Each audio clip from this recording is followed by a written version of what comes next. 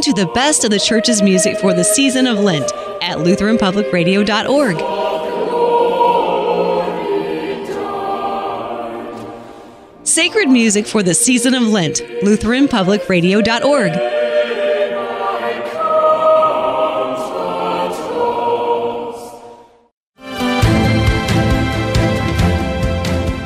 I think the new ethic is founded on the volatile and non-transferable platform of human emotion.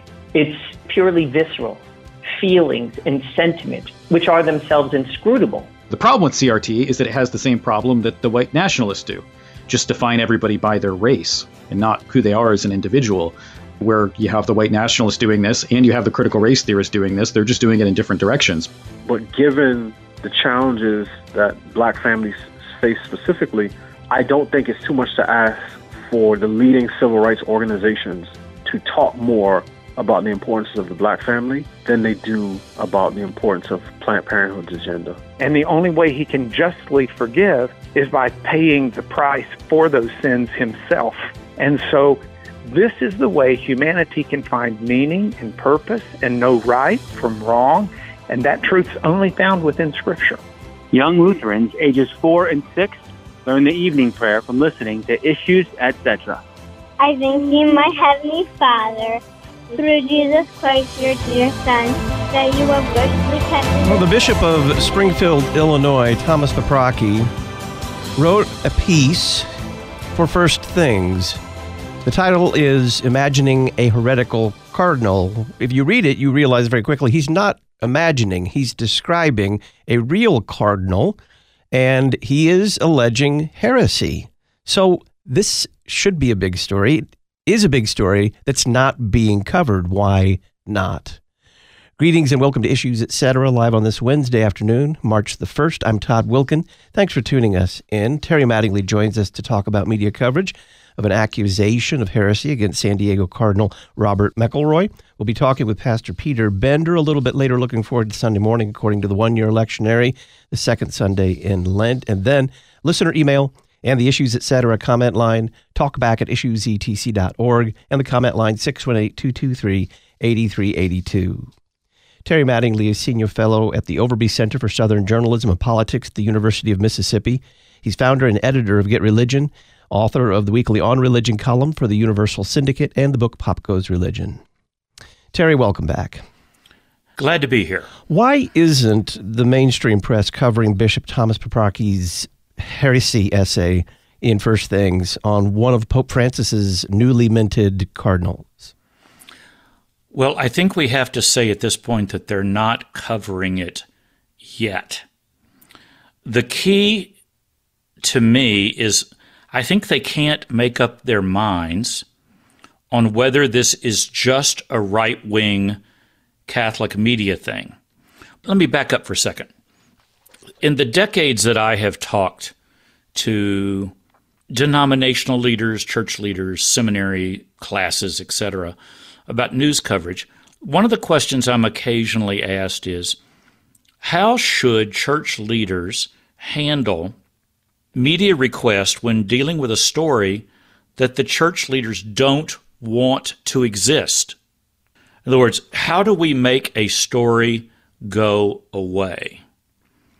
And what I always tell them, of course, is that freedom of the press belongs to people who own one, and that there is nothing they can do that will make a story vanish. Now, in this case, we may have the exception to that rule. And the exception to that rule is if a story ultimately points back to Pope Francis, to the Pope, and this is a Pope that you don't want to hurt, and it's a cause that you suspect you back the Pope on, do you cover the story if the Pope doesn't want it covered?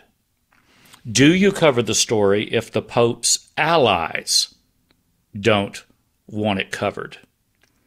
And we can flash back in time to an amazing story a number of years ago when a number of cardinals sent a letter to Pope Francis challenging the theology in his pastoral letter.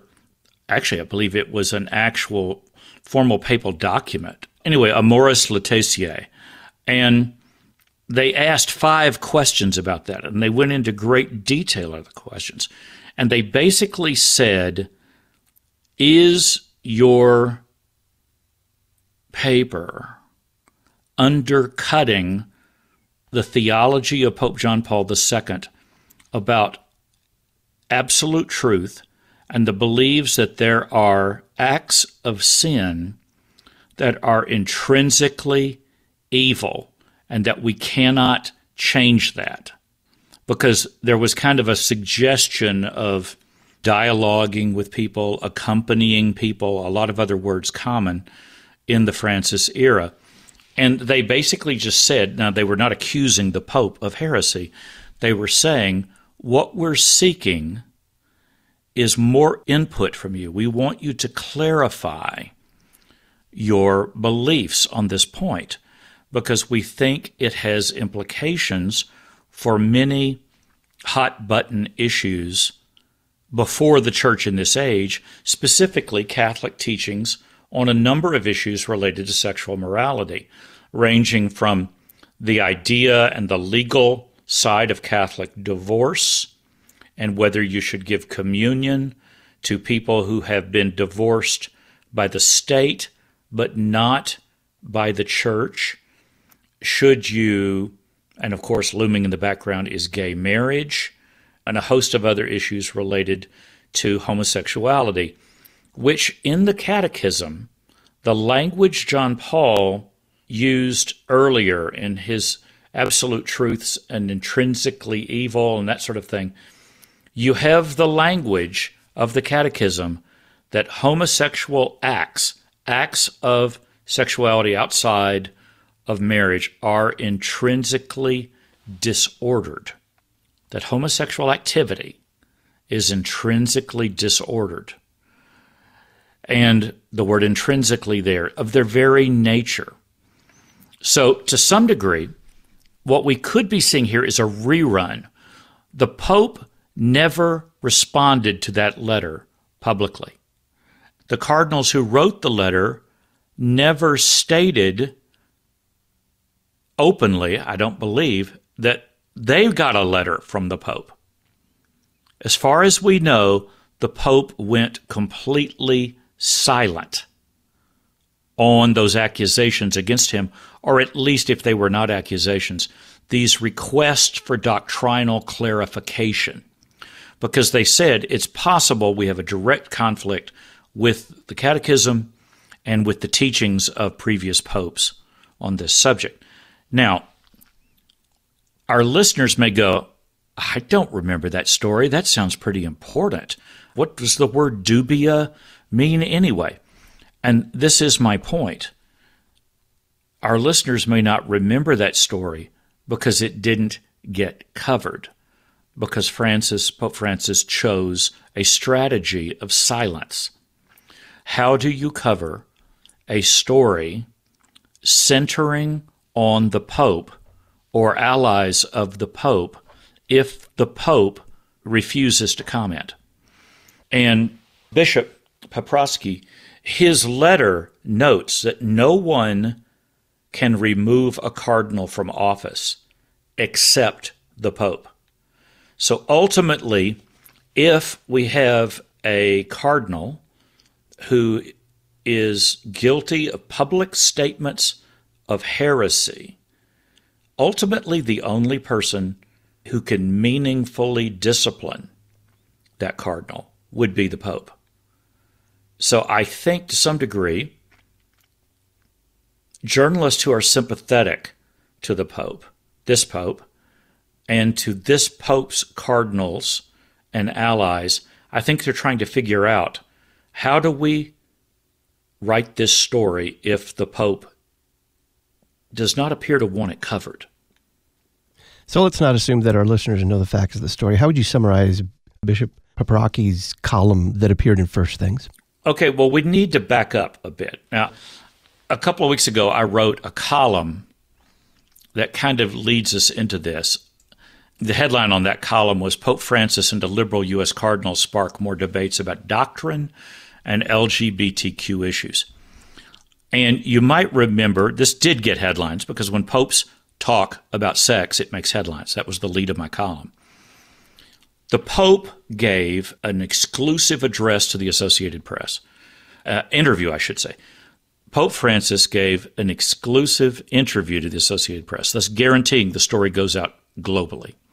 The point of the interview was to state that his opposition to state laws in Africa and elsewhere that declare homosexual activity to be a crime. And so he said famously, being homosexual isn't a crime. We are all children of God, and God loves us as we are. And the Pope then, later in the Associated Press, buried this way down in the article. I stress that this was the most important thing he said.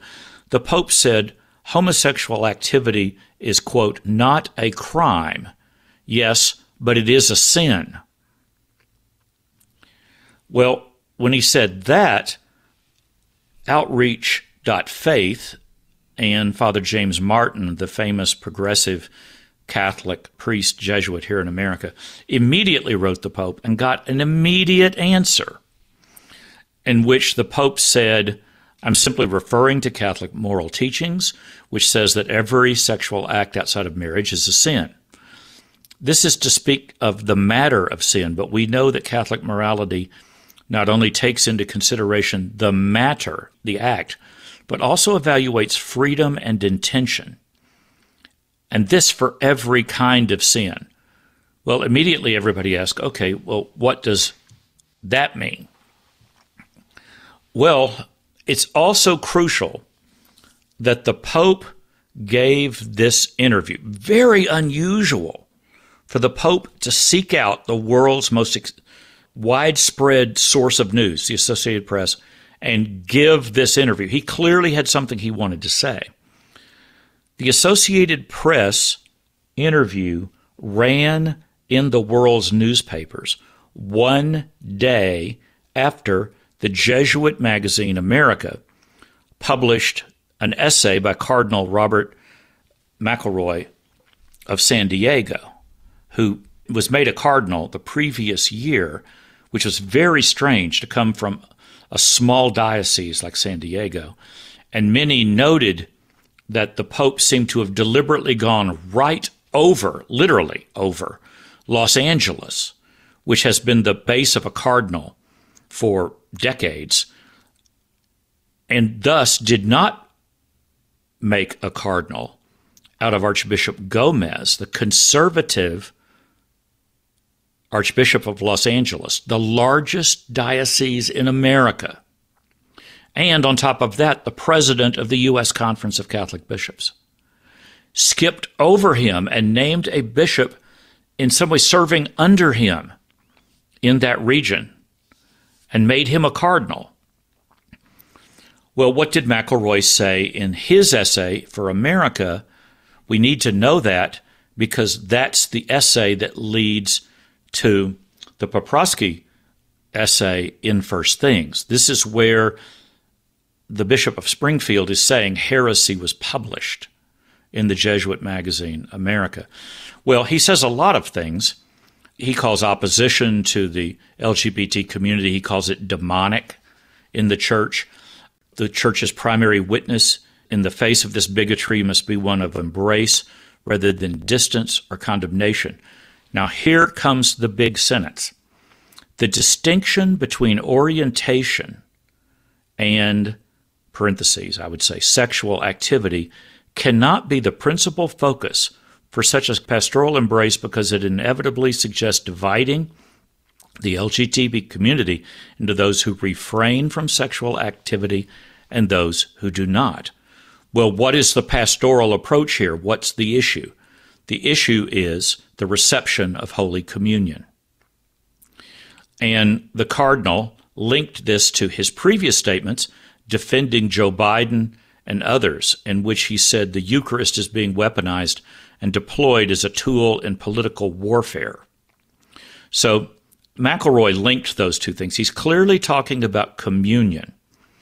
Later in the piece, McElroy says, sexual activity, while profound, does not lie at the heart, unquote, of Catholic teachings on issues of discipleship, sin, confession, etc. So several things are going on here. Does the Catholic teaching that acts of homosexual sex are intrinsically disordered? Is that still in effect? Especially since Cardinal McElroy is saying that this approach to excluding people from the Eucharist because of sexual activity, he says this approach should change. Meanwhile, you have another cardinal in Germany, in Luxembourg, openly stating that the Church's teachings on homosexuality are, quote, no longer correct, unquote. It is time for a fundamental revision of the doctrine. This cardinal, Cardinal Jean-Claude Hollerich of Luxembourg, happens to be the head of the Vatican Synod on Synodality, which some people are referring to as Vatican III, an informal form of Vatican III, and discussions of what doctrines need to be changed, altered, or at the very least, if you leave the doctrines in place, where does our pastoral approach need to change? So there's what Bishop Paprocki is writing about. Is McElroy, this new cardinal selected by Pope Francis, is he stating his opposition to the Church's teachings in the Catechism on the moral nature of homosexual activity? Not orientation, activity. But remember, McElroy said we need to stop separating orientation and activity. We need to admit that we can't say that gays who are not sexually active are okay, but gays who are sexually active are not okay when it comes to receiving the Eucharist. So that's what Paprocki is writing about. And that links directly to several other things related to confession. And we're headed into Lent right now, so confession should be in the news because recently Pope Francis said, I believe this was on a flight back from Africa, a trip to Africa. He noted that he has never, in his life as a priest, has never denied communion to anyone, and kind of advises priests and bishops to take a similar approach. Then another cardinal, not one appointed by Francis, but a cardinal with extremely tight ties to this papacy, Cardinal Cupich in Chicago, he came out with an essay that basically said that I'd read a quote here, excluding sinners from fuller participation in the life of the church until they have reformed is wrong. Basically, you shouldn't deny full participation in the life of the church, which I think everyone would agree is code language for Holy Communion. You end up with a question: should a Catholic priest hearing confessions absolve someone of a sin that they have refused to confess and have refused to repent of? Or if you're dealing with, say, a gay couple or someone who has a legal gay marriage, should you even ask them about that in confession? And at that point, you have to flash back. Sorry, listeners, that this is so confusing. We should flash back that in 2017, the same bishop, Bishop Paprocki, came out with a policy in which he said that we should not give Holy Communion to Catholics who are legally in a gay marriage, because their legal gay marriage is a statement of their rejection of church teaching on marriage and sexual activity. And who openly opposed that policy by Bishop Poprosky? Bishop then, now Cardinal McElroy of San Diego. So there's some history between these two men. And the history is about the exact issue that's being discussed, which is what happens in confession when you're dealing with acts that the church believes are sin, but the person who is in confession doesn't believe they're sin, and thus they refuse to repent of them or refuse to even discuss them. Do you absolve them of sins they're refusing to repent of? Terry Mattingly is our guest. He's Senior Fellow at the Overby Center for Southern Journalism and Politics at the University of Mississippi. And we're talking about media coverage of an accusation of heresy against San Diego Cardinal Robert McElroy.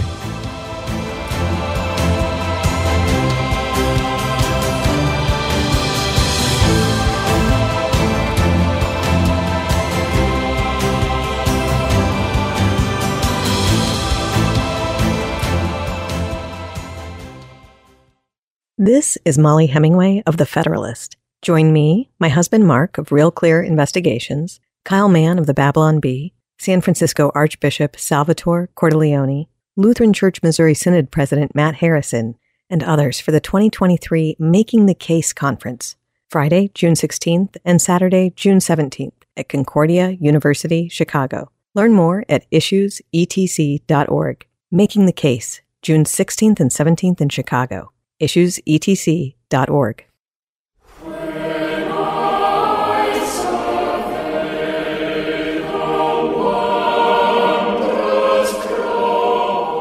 Listen to the best of the church's music for the season of Lent at LutheranPublicRadio.org.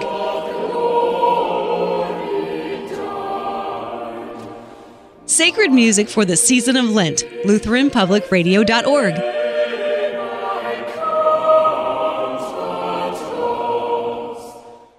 Solid, serious, substantive. You're listening to Issues, Etc. Thanks to our beloved on-demand listeners, Issues, Etc. consistently ranks among the top podcasts in religion and spirituality. You can help us climb the charts by subscribing, rating, and reviewing Issues, Etc.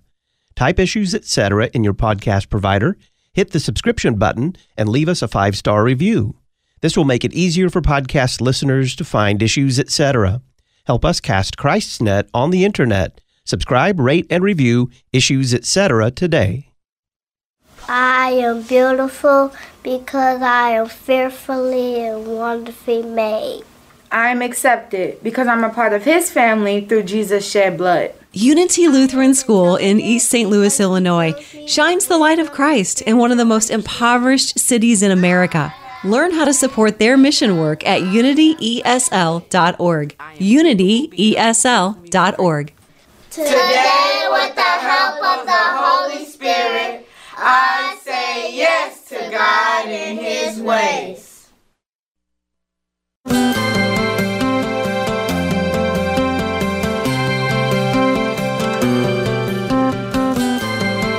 Welcome back to Issues, Etc. I'm Todd Wilkin. We're talking about media coverage of an accusation of heresy against San Diego Cardinal Robert McElroy.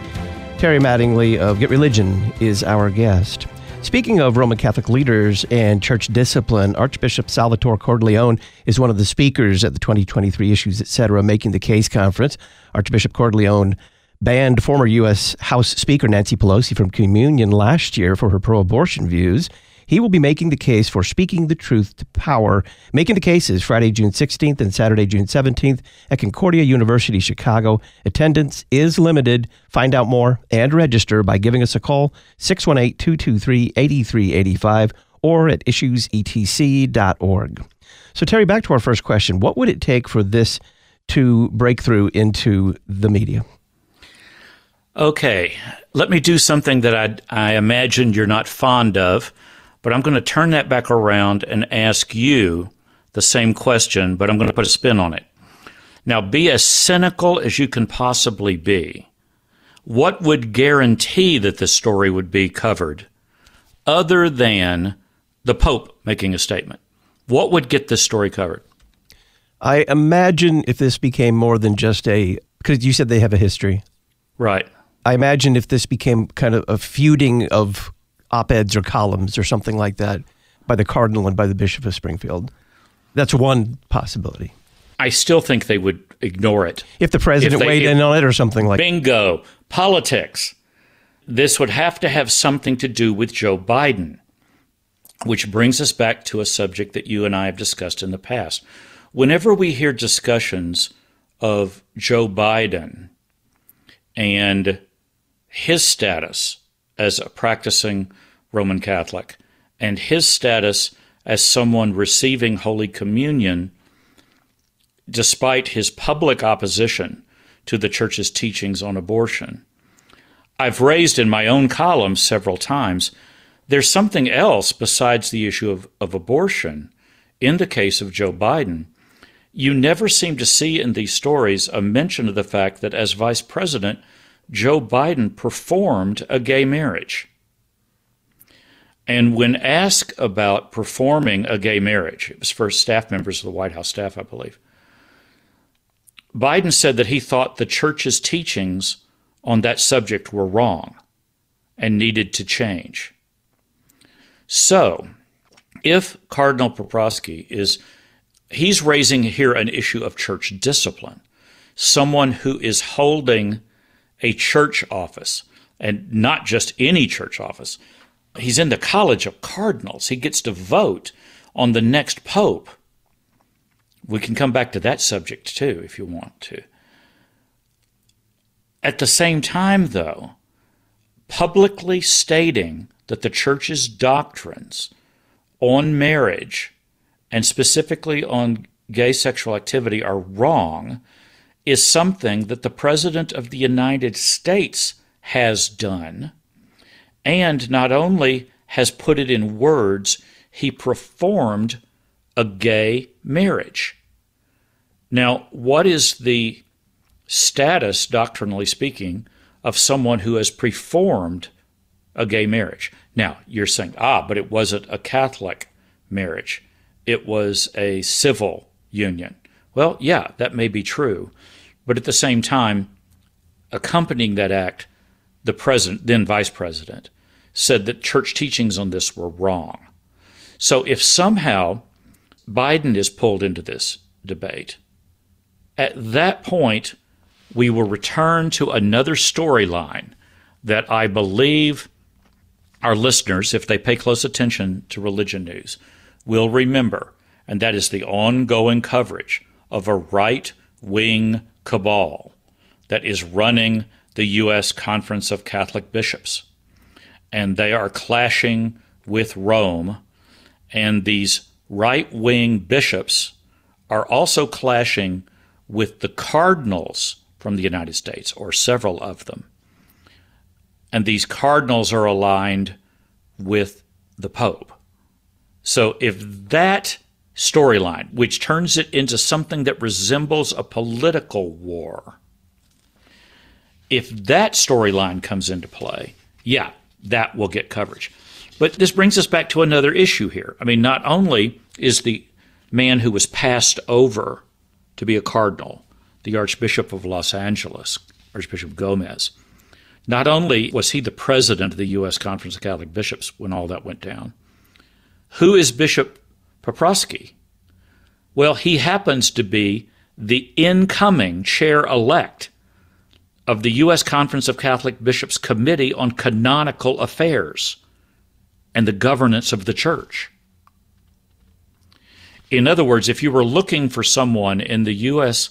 Conference of Catholic Bishops who would write this letter and turn it into a point that could not be avoided in the U.S. Conference of Catholic Bishops, it would be the chairman of the USCCB's Committee on Canon Law and on the governments of the Church. This is just a bishop from Springfield, and he's criticizing a cardinal appointed by this pope. But at the same time, if he chooses to go to the mat on this, and it sounds like he wants to, he has a chair in which to do it as the head of the U.S. bishops. And by the way, don't forget, at the heart of this whole era of the Synod on Synodality is supposed to be the idea that when the bishops of a country come together, they have a unique authoritative voice that Rome is supposed to listen to.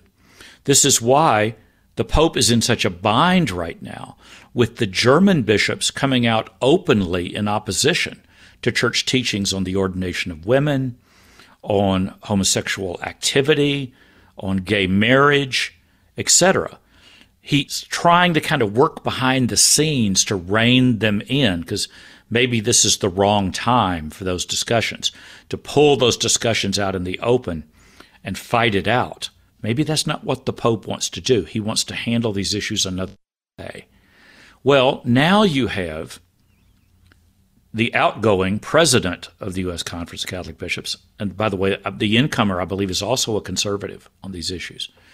And you have the incoming head of the Committee on Canon Law challenging directly one of the Pope's own newly appointed cardinals, who has openly stated, we got to change the church teachings that make sexual activity automatically sin that would prevent you from receiving communion.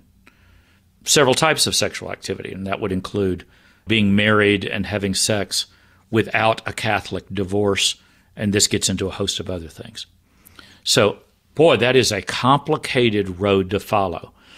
But this story will get covered when the Pope talks about it, when one of the Pope's own cardinals openly goes public talking about it, or when it comes up somehow in the U.S. Conference of Catholic Bishops as an issue that they want to discuss. And I think they would stampede into a closed session behind closed doors to have that discussion, and the press is going to get locked on the outside. But that would still put it into a category where the press would have to cover it. So those are the things to watch for. Rod Dreher notes when he wrote about this that Paparocki does not name by name McElroy in his First Things essay. Were he to have done that, were he to have said, and I'm talking about Robert McElroy in San Diego, rather than just kind of, let's imagine a heretical cardinal, do you think that would have given it more legs in the mainstream media? It's possible, but as Rod states, that probably has more to do with this bishop's own understanding of canon law and maybe not wanting to go there in terms of giving the cardinal something that he could directly come back and accuse him of. But he quotes from the essay. This is a difference that may not be a distinction, or a distinction that may not be a difference, as the old saying goes, whichever order those words go in. Everybody knows what this is about.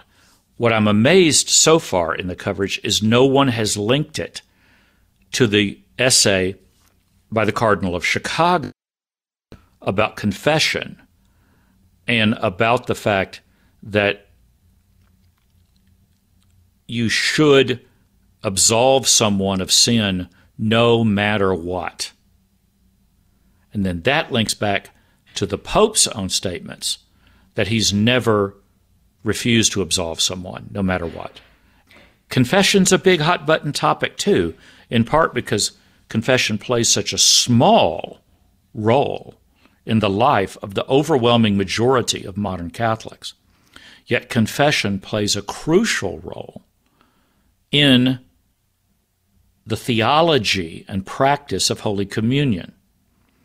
So to write about this subject, you've kind of got to wade into that conundrum as well. It's been 25 years that I have been paying attention to the U.S. Conference of Catholic Bishops, and ordinarily they do not air dirty laundry in public, but something has changed. I think maybe perhaps for the better. And you wrote earlier about that narrative of the right-wing cabal that's somehow taken over the conference. These men who are in the leadership or leadership adjacent in the U.S. Conference of Catholic Bishops are much more outspoken than their predecessors have been. That's a story, if you ask me. You mean some of these men that have been denied red hats to make them cardinals? Absolutely. Yeah, it's fascinating, isn't it? And this is to some degree all about the cardinals. And how long can this behind closed doors battle between the Pope's cardinals and the leadership of the U.S. Conference of Catholic Bishops, how long can that continue? And to some degree, that a lot of that will depend on the press coverage and how big of a story it becomes. Do you expect any reporters to ask President Biden's thoughts on this dust-up between this cardinal and this bishop? No, I don't. I would be shocked if they did. The issue is whether or not the Catholic press will make more of it. I mean, right now, if you do a search in Google News for the relevant terms and names related to the story, all of the coverage that comes up is in conservative Roman Catholic publications. And the follow-up, the crucial follow-up Q&A with Bishop Poprowski is at the Pillar, exactly where you would expect it to be, with a canon lawyer kind of walking him through what he said, why he said it, what he didn't say, and why he didn't say it. So we're also waiting for the Catholic left to speak. And the Catholic left may not be speaking because they have privately been told the Pope doesn't want them to talk about it. Can the Pope, like the case of the dubia, can the Pope pull off a strategy of silence in a social media age where there are many forums for discussion, many forums for papers and statements to be published? Can even the Pope manage silence in our current technological reality? I wouldn't bet that he can. Terry Mattingly is Senior Fellow at the Overby Center for Southern Journalism and Politics at the University of Mississippi. He's founder and editor of Get Religion and author of the weekly On Religion column for the Universal Syndicate and the book Pop Goes Religion. Terry, thank you very much. Glad to be here. We'll be talking abortion, Women's History Month, and pro-life tactics with Laura Echeverria of National Right to Life next.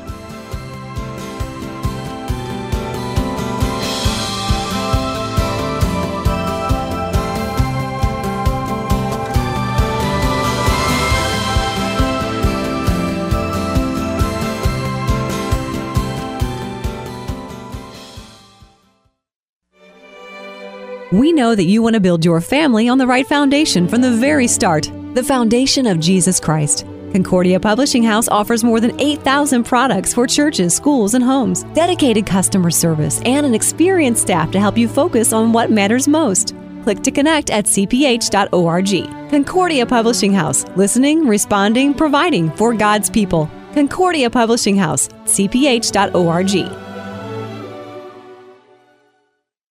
The Lutheran Church Missouri Synod cares deeply for those who protect our nation. Are you or a loved one currently serving? Ministry to the Armed Forces would like to help. We provide devotional literature to encourage faith. Send your mailing address to lcmschaps@lcms.org or call us at 314-996-1337. Those in uniform are comforted with Psalm 28. The Lord is my strength and my shield. My heart trusts in Him, and He helps me. Listen to what you want, when you want. You're listening to Issues, Etc. Is your child struggling at school? Are you thinking about homeschooling? Would you like help knowing what to teach and how to teach it? The Simply Classical curriculum from Memoria Press provides an enriching, step-by-step classical Christian education for students who have autism, learning or behavioral difficulties, ADHD, and more. You'll find everything you need, including daily lesson plans to guide your way. Learn more at simplyclassical.com. Use LPR23 to save on your order. simplyclassical.com. Have you heard of the nuns? I'm not talking about Roman Catholic women who wear habits. Rather, I'm talking about those who mark none on religious preference surveys. It is the fastest growing religious group in the United States, and it's something we need to pay attention to. The March issue of the Lutheran Witness takes up this question regarding where they come from, what they believe, and how we can point them to Christ and Him crucified for the forgiveness of their sins. To learn more, pick up your copy of the Lutheran Witness. Visit witness.lcms.org to learn more. The Lutheran Witness, helping you interpret the world from a Lutheran perspective.